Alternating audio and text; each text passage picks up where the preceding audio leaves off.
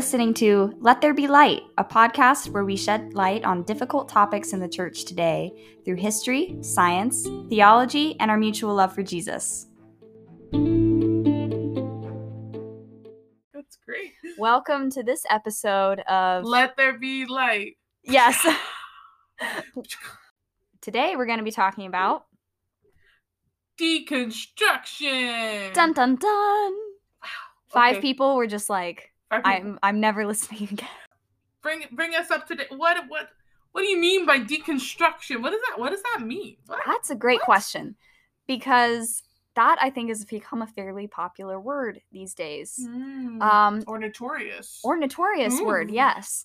Many of the circles that we go in, I think deconstruction comes up a lot.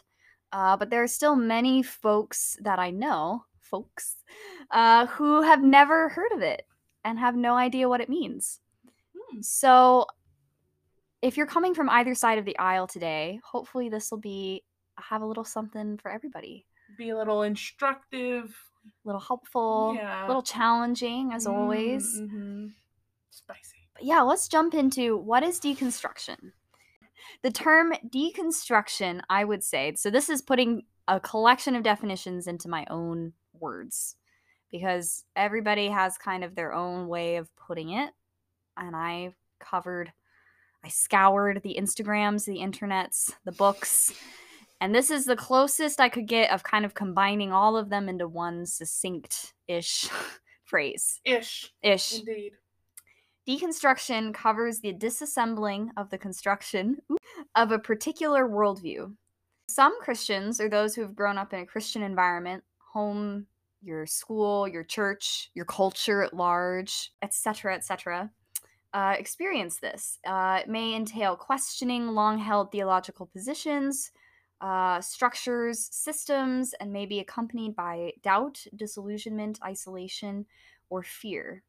Ultimately, I would say it's probably a process of questioning and attempting to re-understand what one has previously been taught, and is a term that's gained more traction in recent years, like we said earlier, particularly among Christians in the millennial and the Gen Z generations. I tend to sort deconstruction into two overall types, or two different camps. Ooh, I love camps. We love... I actually never went to camp. Me neither. No, I never attended a Christian camp. No, yeah. I feel like the closest thing I got was Vacation Bible School in like 4th grade. I never did VBS either. Yeah. So I didn't really know what was going on at the time. My parents just dropped me off at church. All those experiences that some friends who have gone to Christian camp and been like, it was so spiritual. Yeah. It's like, it was scary. What is that like? I was like, who the hell is Jesus? At 4th grade? Yeah. That's what you said? Yeah. I was like, no, I said, who the Oh! No, there we go. There it is. Those are the breaks. All right. Those are the breaks. Those are the breaks. Anyway, yeah, no, VB, like, on the topic of my trauma of VBS was not a good experience for me. It was, I would just remember there was, like, a lot of chocolate gold coins, and this guy dressed up as a pirate, and the bird kept pecking my shoulder, and Chuck wouldn't participate. Chuck's my brother. Hey, Chuck.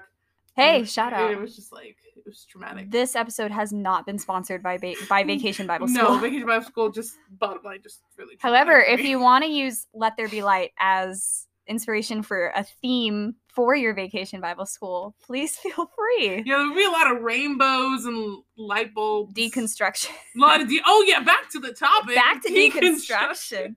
Okay. This is going to be an interesting one, folks. Let's do this. So ultimately, deconstruction is more of a process or a journey. I think that's the common thread that I've seen in many people's testimonies, or description of their experiences with deconstruction. And I think it will lead to two destinations overall. So big generalization here, because everybody's process is unique and kind of leads to a different end. But first one. This type of deconstruction might end with leaving the faith, or determining that they never aligned with it or Christianity in the first place. Wow. Yeah. A well-known example of this might be our friend Joshua Harris. Oh, I knew you you were going to bring up Josh. He is a very... J-hair. I think his process with deconstruction, his experience with it was very, like, visceral. It was. To watch. And also because he was so well known, I think it really catapulted deconstruction into more of the limelight, so more of the church became aware of what it was. Yeah, because, like, he was a darling of, like, evangelical subculture. Yeah. Like a courtship, like kiss, dating, goodbye. Yes. You know, like he was a staple. And when he was like deuces, I think it really rocked a lot of people's worlds. It did. For those who don't know Joshua Harris, he is, as Marlene said, the author of the Christian cult classic, I Kissed Dating Goodbye. Oh, absolutely phenomenal. Wow. And this book, in large part, inspired or catapulted a Christian subculture called purity culture, which is what it's known as today. And that is now known pretty widely across the churches in America as being an extremely harmful culture. It still exists and clings on in many ways. I think we're still all dealing with the after effects of that. To his credit, he did go back and say, you know, I recant everything that I said in I Kissed Dating Goodbye. Like, that was a mistake. But his process of deconstruction and questioning everything led to him separating himself from the faith. So that is one way it can go. The second overall way it can go, with lots of variation in there, is the person eventually moves to reconstructing. And reconstructing, I'd say, is the process of taking the puzzle apart and attempting to put it back together again, but differently than it was before.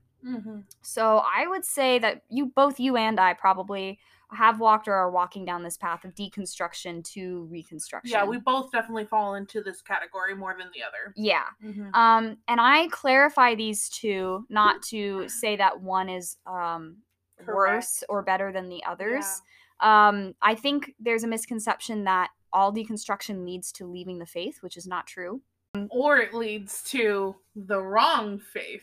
Right. Yeah, there's a lot of, I feel like, in the evangelical church that I grew up in, deconstruction is as bad of a word as the word feminist. Yeah. And so they think, like, if you're deconstructing, but you're still a Christian, now you're the wrong kind of Christian. Right. Now you're still going to hell, basically. Yeah. And so I think it's important to clarify that there can be a lot of variation with there. You could fall along when you're reconstructing, you could end up with something that doesn't look at all like traditionally Orthodox Christianity, or you could just end up basically maybe taking back almost everything with maybe just a couple changes.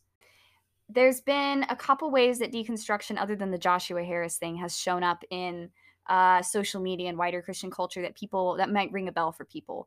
One is the hashtag Church2 movement that came up with the hashtag MeToo movement a few years ago. And one is the ex-evangelical movement and word that came up that started gaining more popularity as well. Ex-evangelical? Ex-evangelical, yep. I think I mispronounced that. But No, you're good. Yep, so if you've heard either of those terms and you don't know what they're connected to, they're all kind of under the umbrella of deconstruction. So I thought, if we're going to talk about deconstruction, it would be helpful if both of us kind of talked about, as briefly as we like, or as long as we like, about our experiences with it.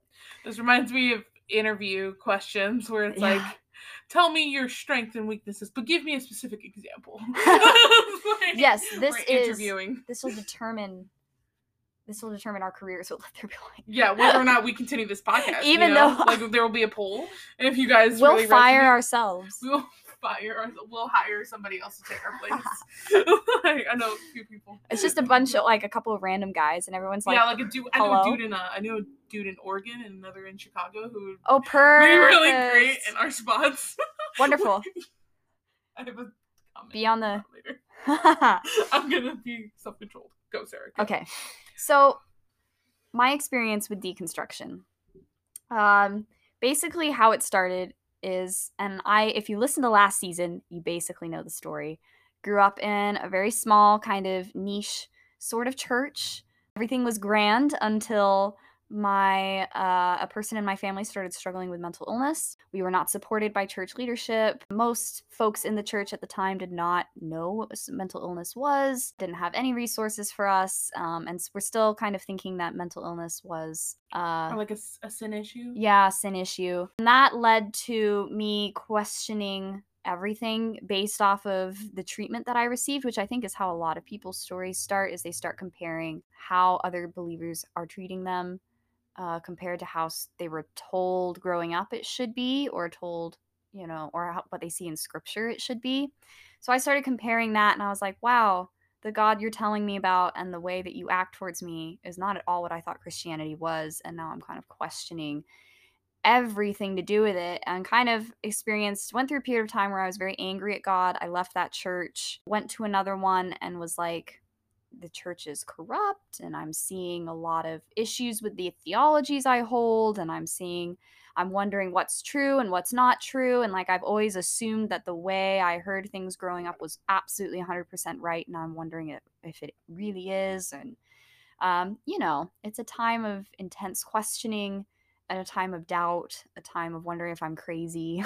And so for me, the deconstruction was very much taking apart piece by piece, what does scripture have to say about the church, about these pieces of theology and beliefs that I hold, what's true and what isn't. Can I trust this God at all? I did eventually fall into a community where a lot of folks were doing something similar, and that really helped a lot because I was able to grow and question along with them and realize that I was not alone in that. Whereas for where I am today, I am a person who kind of fell back into I went back and took back a lot of, I think, what I initially believed, but with some very core changes and ways of application. And I also don't use the same labels that I used before. Before, I would have called myself maybe Calvinist and Reformed. I certainly still hold to some elements of those overall systems, but with a whole lot of other stuff thrown in, because I think scripture is extremely varied, complex. Yeah, mm-hmm. Bigger than I thought. I think my vision of God is much bigger than I thought it was too. And I think my understanding that I don't really understand has been expanded as well. So I'd say that God got a whole lot bigger, and I did not need to be right anymore at the end of it. You fired yourself as God's publicist. Yeah. You weren't his hype guy. That's a good way to put it. Yeah. Exactly. So that's where I ended up. What about you, Marlene? What's your tale? With my story,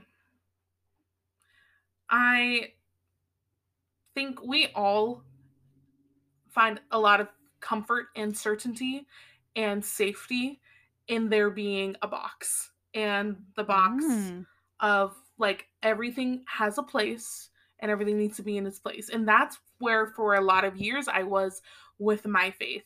I started late in the game, and I was 19 when I became a Christian. And that is how I would describe my faith. Everything was perfectly packed away in a beautiful little box. And when I started asking questions in my church, there were a lot of people, a lot of good friends who heard my questions and took them seriously and tried to help me answer them, but to match their answers. There was not a lot of room for growth for the questions I had, for the sneaking suspicions. There was a lot of blank stares, rapid blinking at times. Very rapid. Yeah. Whenever I would bring something up that just kind of, what's the word I'm looking for? Rock the boat. And so when a scandal broke in my church, that was the last straw for me with all of these questions I'd had over the years. And I started down a path that really, really freaked me out, because God was no longer able to fit in my box. My faith was no longer able to fit in that box.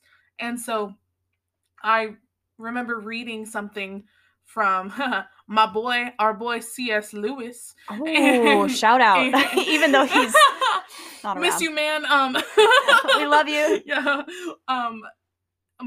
He wrote in The Lion, the Witch, and the Wardrobe this one line that just stuck out. That's just so, I feel like people have walked over it, but it just like stood out to me one day when Lucy or Susan was asking Mr. Beaver about Aslan and if he was safe. And the Beaver responded, like, safe? no, he isn't safe, but he's good. Mm.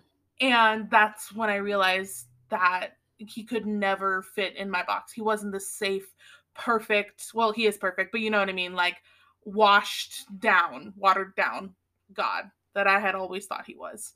And so that I think took me to the second category of deconstruction we're talking about, where I took apart everything that I knew and I put it back together in a way that I think really made sense into who I was learning about God.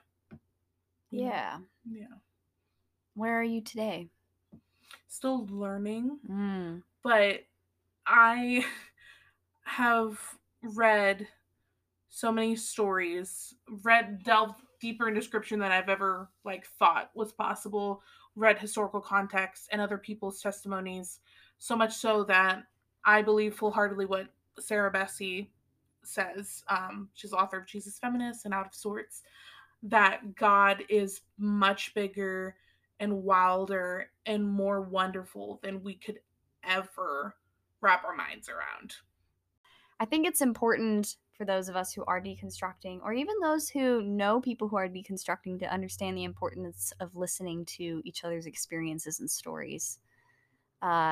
Because that's where we'll find shared similarities and beliefs and community and commonalities, and we love that. We love that. Next, I would like to talk about where we can find encouragement for those deconstructing in scripture. And everybody just went, what? There's a call in scripture for us to do that, to deconstruct? Fake news. What? I don't believe you. What? Even everybody on all sides is going, and all God's children said, say what? Say what? But it's true. If we define... It's true. It's true. I think it's true.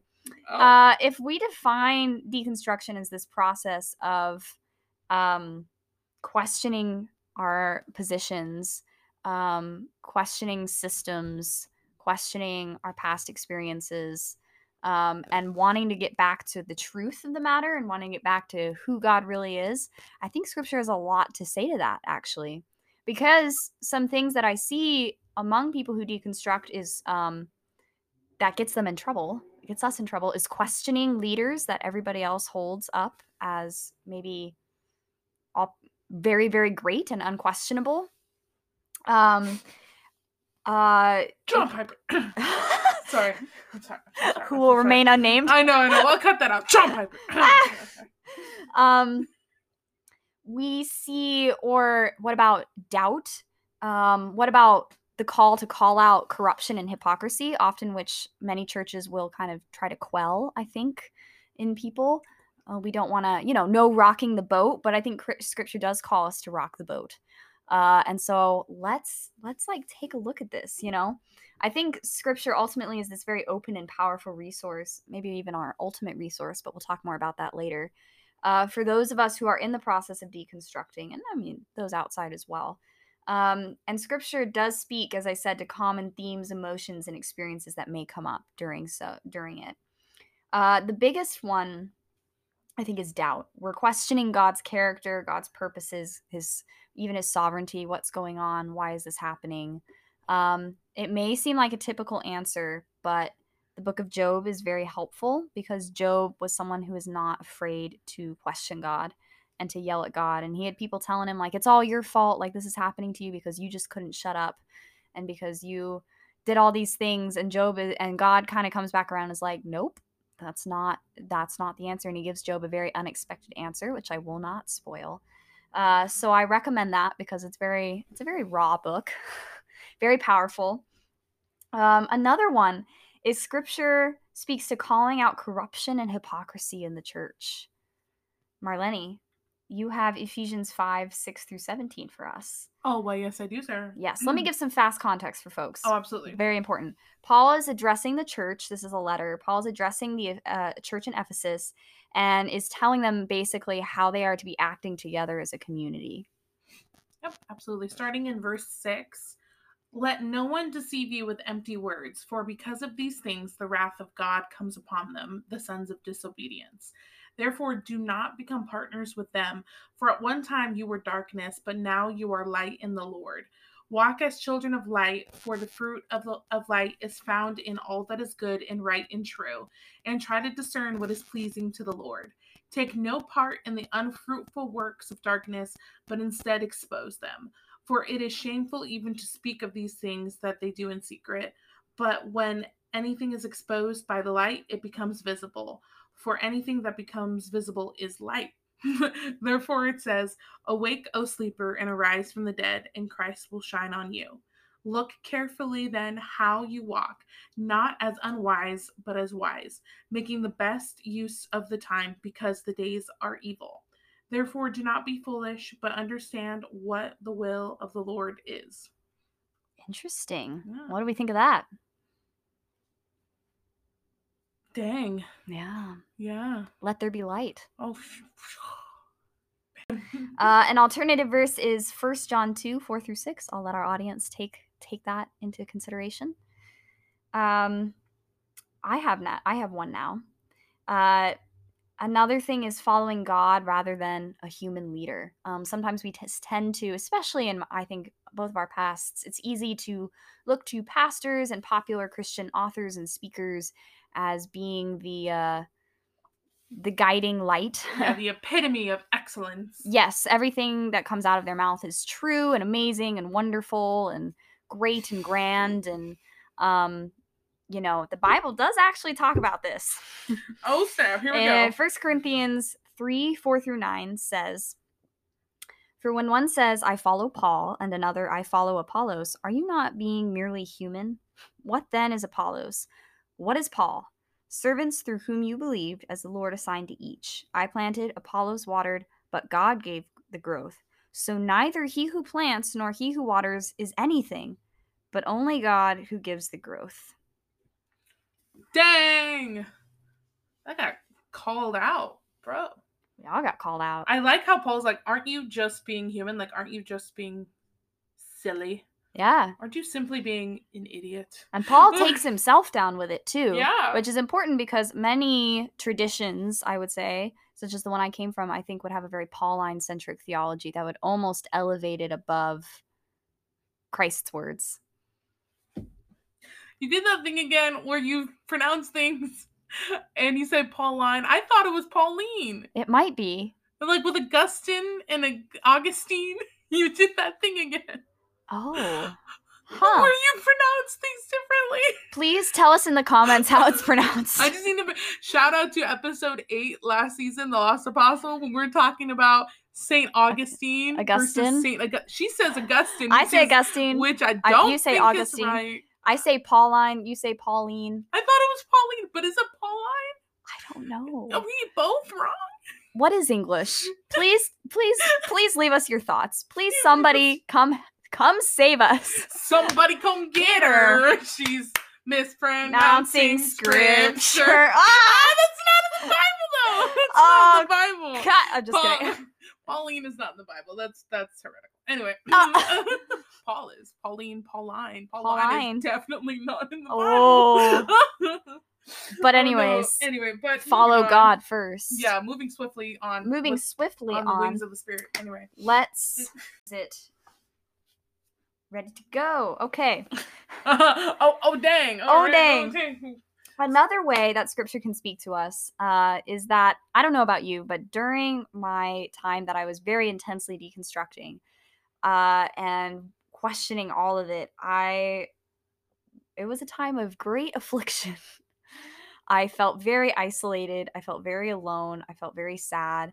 I wondered if God was really on my side, if he really cared, if I was ever going to find a church or a home that was going to,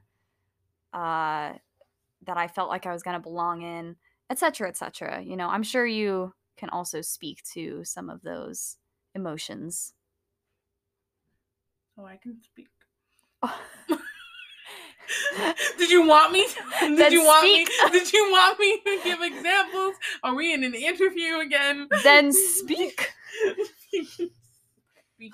No, because you feel alone, man. Like, you grow up or basically mature into this faith, and you think, man, I got all the answers right here. This is the Bible. It's an acronym, basic instructions before leaving Earth. You know, I got it. And then your life like blows the fuck up, and you have, and there's this really wonderful quote I heard in a sermon recently, and I will find it and I will give proper credit, but it was, faith is not the thing that you believe in.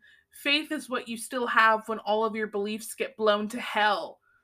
And that's what deconstruction was for me. It was very lonely, man. I am an extrovert. I am a 4-wing 3 on the Enneagram. Okay, being popular is my birthright. Okay? It was lonely, man. Now you got me. Now I'm triggered. Sarah. Scripture is a perfect response. Will you please read the scripture that I made you pull up, which is 2 Corinthians first. Oh, I'll read the scripture. 1-4. This is the English Standard Version, BT dubs. ESV, BT dubs.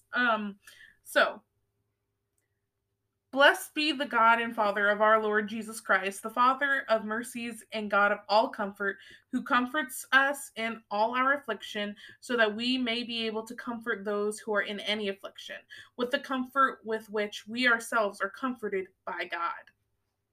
Yes. Is that all the scripture I'm making? No, you're making me read 1 John, aren't you? I am, but first I will read from 1 Peter 3:13-17. This one speaks to the call that we have to understand what we believe. So if you're out there and you're wondering, does God even want me to understand stuff? Because it sure sounds like every time I try to like really dig into things, I'm discouraged on every level.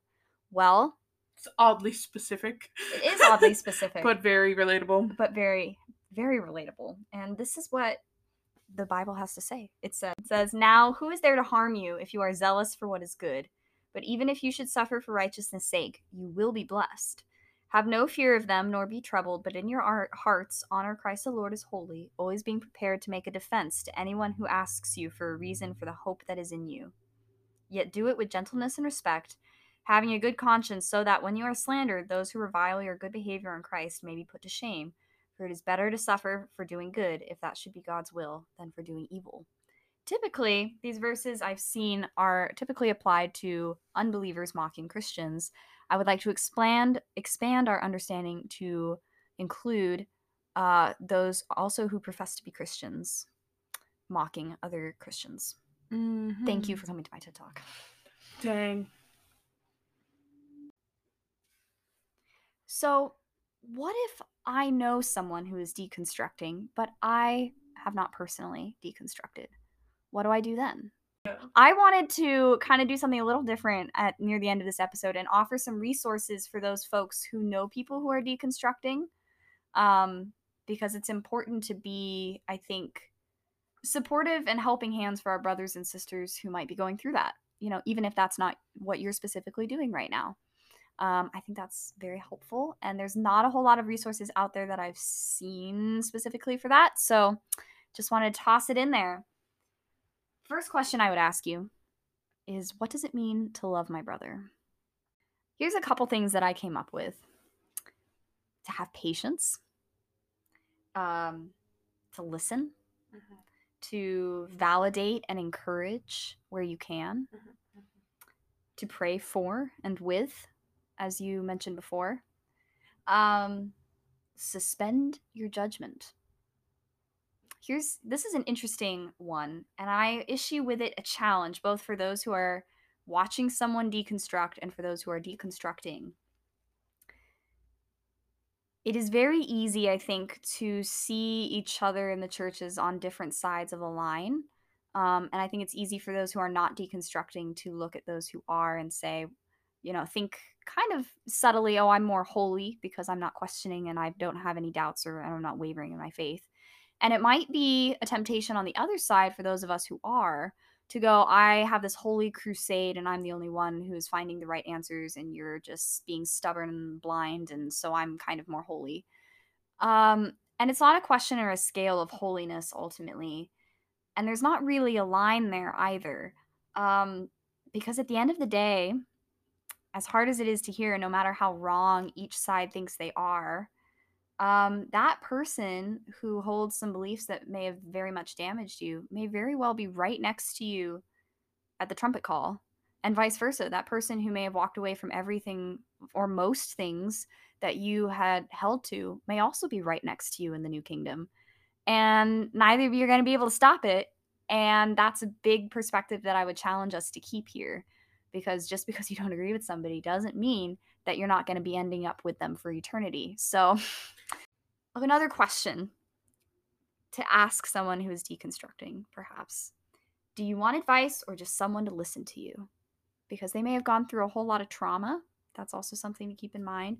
And it can be easy to just go right in with the Bible verses. I know lots of folks came to me with like very pat answers. Like here's the right answer. Romans 8:28. Read this author. Go Google the Gospel Coalition, read every article that they've ever published, and you'll be fine. Oh my God. Yep. But here's the thing. We don't need to fix anybody. You are not the one that's going to lead them back into the fold. Sorry to say. If what you can do is do your own research on your own time, be present with them, and you can offer, if they ask, any resources that you think may be beneficial, but don't be offended if they don't use those resources and don't push those on them. A few things to remember, and I've kind of touched on these, is that God is in control and he will keep and hold your friend and loved one while they deconstruct. That's not your job. Mm-hmm. This doesn't automatically mean they're not a Christian either. God knows the heart ultimately. It's better, I think, to give the benefit of the doubt than otherwise. Assume, what is it? What's that phrase? Assume positive intent. Yeah. Love that. Compassion and empathy are not things that you will regret giving at the end of the day. It's okay for you to have boundaries as well. You don't have to fix things, and be open to learning and having your horizons be stretched, even if it's kind of challenging and painful. Expanded. Mm-hmm. Ultimately, to our brothers and sisters who are questioning and sorting, deconstructing and reconstructing, we see you, You are not alone, and I believe that God will be faithful and is faithful. His followers, including me and Marlene, we do not speak for him. I am not the mouth of God. We hope we say some vaguely correct things every so often. But ultimately, I do not determine, and nor does anybody else ultimately speak for him. You have to go straight to the source. You are loved, you are not crazy, and there's truth and there is hope to be found. And even if it's a very long, hard road, you have walked faithfully and well up to this point, and I believe he will hold you as you do it. Keep on keeping on. We believe in you. Yes, ma'am. I'm going to leave you with one of my favorite benedictions. Benedictions are for those who are kind of being sent out, and I think that's very important right now. So Romans 8:38 through 39 says, "For I am sure that neither death nor life, nor angels nor rulers, nor things present nor things to come, nor powers, nor height, nor depth, nor anything else in all creation will be able to separate us or separate you from the love of God in Christ Jesus our Lord." And there was light.